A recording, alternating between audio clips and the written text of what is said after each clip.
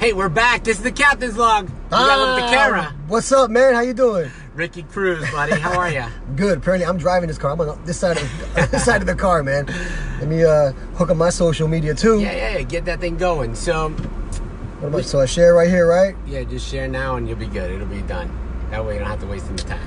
You're the king of this, man. So the thing is like we were talking, it's been over 10, 12 years. No, I'm going to say more than that, Brian, man. It has to be. Like 15 when you're at Marco. 15 years we've been working together. Yeah, Marco. And that club was a different animal, man. It really was. It was, because you were like right next to the beach, so you had guys walking in bathing suits and flip-flops. They had no idea what they were walking into. They had no idea what they were walking into. It took a while to train the audience that this was a real comedy club for a few years. Man, did they ever get it? Yeah, I think they did. I think they did. And then, they're really coming in for fish sandwiches, and all of a sudden they're getting, dick jokes thrown at them. It was a good time, though. That was back in the day. So, your career, you started in Miami, right? I started in Tallahassee. Tallahassee, okay. While I was going to school. And there was not really any places to do it up there, so I would just, get a bar or a club and just book my own shows. And then, how long were you doing comedy before you hooked up with Ralphie? Because, as you know, you were good friends. You toured with him. Ralphie and I were friends. We fished a lot. Yeah, you guys were buddies, man. Well, in 1999, I went to L.A. to do a show for my manager. And then I knew Joey Diaz. Oh, yeah, Joey, yeah. A good buddy of mine. I had nowhere to stay. He goes, "Hey, cocksucker, I got a place for you." So he takes me to the studio apartment on Sunset and Gardner. Yeah. I walk in, and it's Rafi May's studio. Tiny, size of this car, man. It was a bed, a kitchen, a bathroom. I walk in. It was his studio apartment? Studio apartment. Yeah. Rafi May's sitting there on his bed, and he's got Jack in the Box strewn out across his food. Jack in the Box is a restaurant. Right, yeah, of course, yeah. He got Jack in the Box. They got busted it's like for his belly was like his table. Yeah, it's like his table. He's sitting there, and he's like, "Joey Diaz, who's this runaway you brought to my house?" And so, he always was funny at insulting you, but loving it. You loved him more the more he said it. Loving you, man. I had no place to stay, and Joey's like, "Hey, this is my buddy Ricky Cruz. You mind if he crashes here for the weekend?" Yeah. And he let me stay. He didn't know me. Yeah. He let me stay in his food time for 3 days. I was supposed to go back to New York on Monday. I had a screen test for As the World Turns. Yeah. All right, but I was there in Rafi May's apartment for the week doing shows, and it blew my mind. I'm hanging out for the weekend. It's me, Joey, him. Jay Moore would show up. Yeah. All right. On Sunday, Kevin Spacey popped in. It was a crazy. You would die. And I'm dying. Like, what's going on over here? Yeah. So on Monday, I called my agent. I'm like, "Hey, give that job to somebody else. I'm not coming back to New York." Right. And so I just stayed in LA. And Ralph was like, "Hey, listen, you can't stay in my apartment all this time, though." Right. So hey, come on, buddy. So I ended up crashing in that same building in different apartments. Yep. Until I found my own, and that was it. And we became buddies, and I was green, man. I had just started doing comedy like 2 years in, and he was ready, headlining, but not the Rafi May as you knew him to be. Right. He was just. Did he already at that point do Last Comic? No, this is before Last Comic Standing. Okay. He was a touring headliner, but still crushing. Still not really known, crushing at all the LA clubs. Right. Picture Motley Crue when they first started out in Sunset Boulevard. You know? He was that guy. So everybody would want to come hang out with him. That's why Jay Moore would go, and Kevin Spacey, Joe Rogan was always kicking it. Yeah. And so I'm just this new guy. I show up into this world, and we just became buddies first, friends. He just liked me. And then, he taught me a lot about the business. He helped me get spots while I was in LA. Right. And then, as I grew, he started taking me on the road. What was it like watching him go from basically, being a headliner to a superstar? It was amazing. It was amazing because he was like already funny. When he hit Last Comic Standing, he was already formed. Yep. And then all he needed was just that exposure. Right. So just someone to put him on a big stage, yeah, so everyone could see him. So he went from headlining small clubs to doing theaters. Yeah. And deservedly so. But sometimes you see these guys who don't have the chops.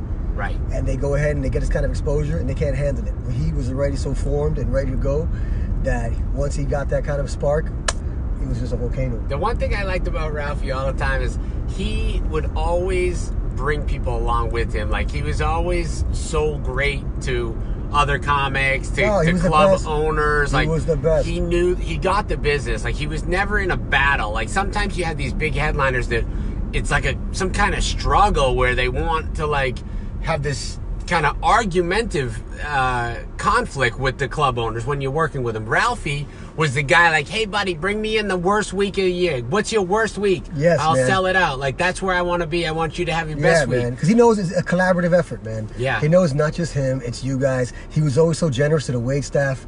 He was. He'll pay rent. He'll give a waitress her whole rent for the month on the tip. I know.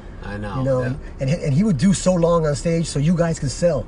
Totally. So you guys can and sell then that sometimes food. I'd be like, Ralphie, get your ass off the stage. You've been up there 3.5 hours. Everybody wants to go home. Yeah, you guys sell enough? You'd be like, yeah, we sold enough. We're done. He would say that. Yeah, man. He would say, hey, Captain. Like, he'd yell on the stage. You good? Yeah. Should are we good now? Did they get their money's worth? He'd always say that too, right? And you paid me to do it 45 minutes. It's been 2 hours. Should I go another hour? Be like, no, you're good, Ralphie. and he would too. Yeah. He would too. And a lot of times he's working out his next hour. Right. You know, I remember being in Columbus, Ohio, and they wanted to see the old stuff. They wanted to see stuff from the album. And he got mad. He's like, man, buy the album. You want to see that, buy the album. I'm never going to get better. Because he was always doing new stuff. Yeah, I'm never going to get better if I don't do new stuff. And sometimes the new stuff wasn't there yet. Yep. But he had to do it. And then he would reel him back in and break out a couple of jokes. Then he would do scuba diving. Yeah. He would do, finger banging. Right. He'll give it to him eventually, but, he wanted to make sure he was working on his new stuff, man. He was such a great teacher, man, and such a great supporter, like you said, of young comics. He really was. Good young comics. If you were trash, he was like, whatever, man, this guy's trash. What was one of the main things that you really admired or learned from Ralphie? Man, like his honesty, just being honest on stage, being who you are, not being afraid to sit in silence. Right. Because honestly, he would do a show and it'd be 20 minutes of him just trying to find the bit. Yeah. And then...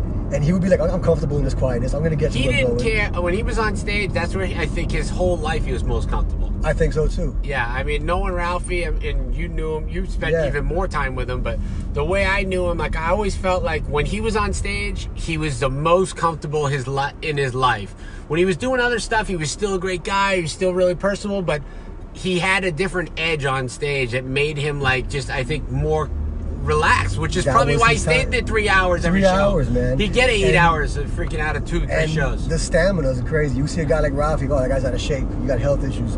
I know. But then he would go and do 2.5 hours. And sometimes he would fish. Dude, I'm telling you, when we went fishing, this dude would stay on the boat for 8 hours, and I would be like, bro, how are you gonna do a show tonight? We gotta go. Are you good? And then he would show up at the club and do 3 shows. Yeah, 3 shows. Stay up there for 2 hours every show. No problem at all. Yeah, it was amazing how he would do that. And I never seen him write anything down. He did not, did he? No. Never. He always got mad at me. I write things down. I like to write. He's like, why you got that notebook, man? Right. That's how I gotta write it down. That's how I remember things. That's how I formulate my things.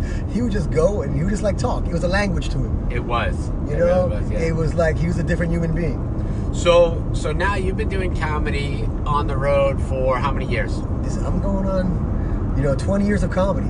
And this is your first time on the Captain's Log. How can they find you? They can find you on Instagram. Look, at Ricky Cruz Comedy. At Ricky Cruz Comedy. Go to my Instagram. That's where I'm most, active.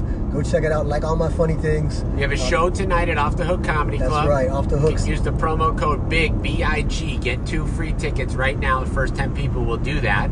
If they go to offthehookcomedy.com, use B-I-G, and they'll get 2 free tickets tonight to see you at 7 o'clock in Naples.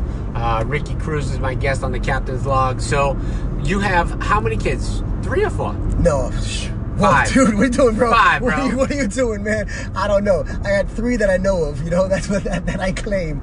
You got 3 kids. Who knows what's out there in El Paso somewhere? And you have one daughter that's how old? My daughter's 15, and my boys are 11 and 9. 11 and that's been the best thing that happened to me. Like, I was a crazy person. Like, if guys that know me when I lived in LA, they would tell you they have no idea how I'm still married 15 years with 3 kids. They would tell me that too, and it's true, because I'm not. They would say the same thing. How the hell are you married? Well, I'm not anymore. Not. Twice. I'm still holding on. So, because I was a different animal. I was just trying to pull something else out of the club. Yeah. My mind was somewhere else, Yeah. Like, I remember sitting next to Paul Rodriguez. He had this tour going on, and his manager named Worthy Patterson goes, hey, you got to bring Ricky Cruz on the tour with you because he can sell tickets over there on the East Coast. Dude, I sat down. My mind was not even into it. I had 3 girls off to the side doing this to me right now. And I was like, Paul, man, can we talk later? Yeah, we got to go. And he was like, oh, you rather deal with that than deal with me? he never talked to me again. Get out of here. He never talked to me Paul again. Rodriguez? Yeah. Because he saw where my head was at, man. Yeah. And that's where I was. Getting married and having kids really made me refocus myself. Right. And because nothing good was happening for me back then. Right. You were just chasing it. I was just chasing. Nothing good was happening. Yeah. So when I got focused, that's when things started taking off. I was able to direct the energy somewhere else. Totally. Definitely, man. Now, Paul Rodriguez, I have a funny story.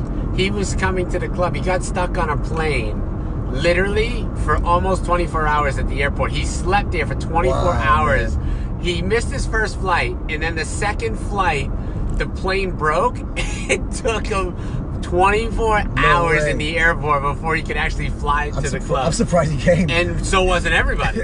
Everybody was surprised, buddy.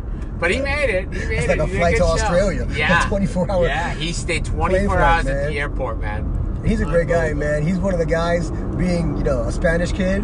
When I saw him get his first break, his show, I was like, oh, look, man, there's a Spanish guy on TV. And then his son's a freaking world-class skateboarder, man. It's amazing. He's got his own shoe. Yeah. No, amazing. Definitely, man. Comedy's one of those things, man, that if you do it and you keep doing it, eventually, if you're honest, you'll find your groove, and then you attract the crowd. Well, Ricky, this is your chance to ask me a question. You get to ask me 1 or 2 questions at the end of the show. Anything you want to know about me, I'll be happy to answer it. Don't forget, guys, you can see Ricky Cruz at Off the Hook Comedy Club tonight, 7 o'clock, offthehookcomedy.com. You can call 239-389-6901 if you somehow can't buy tickets online, even though you're watching this online right now. But maybe you had the podcast going. Maybe you got the podcast version, and that's good. So you got a question for me before we wrap up the Captain's Log, buddy? Man, a question for you. Let's do I don't know. What are you doing next, man? You do so many things. I called you Captain Adderall on the last radio show. I take 1 Adderall. I'm supposed to take 2 a day, but I take 1. Do you? It's for 5 years I've taken it, and prior to that, I couldn't figure out why I had these confusing thoughts and what was going on. And I didn't know. I wasn't diagnosed with ADD, but I have ADD, and it's. And you found that it helped you? Yeah. And ever since I started that Adderall, take 1. I was prescribed 2. I take 1.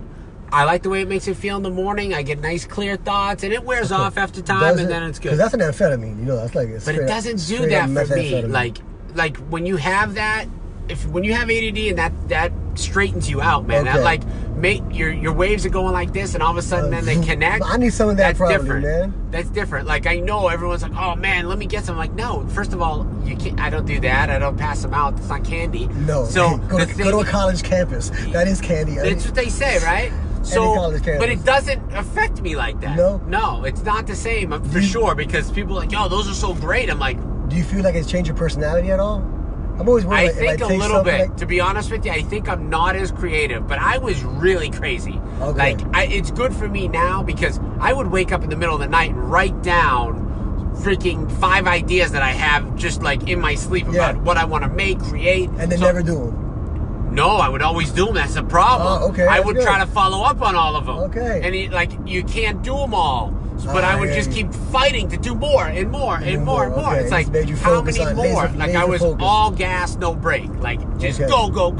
Never oh, maybe I shouldn't do that because that's going to be if it goes bad, I could lose a ton of money or I might not, that might not work. I never had those thoughts. Now it's kind of I can think things through. I have more of a process. That's awesome, man. But not as original thoughts all the time. I think I'm starting to realize that has subsided a little. Maybe I'm just getting old too. Who knows? Could be.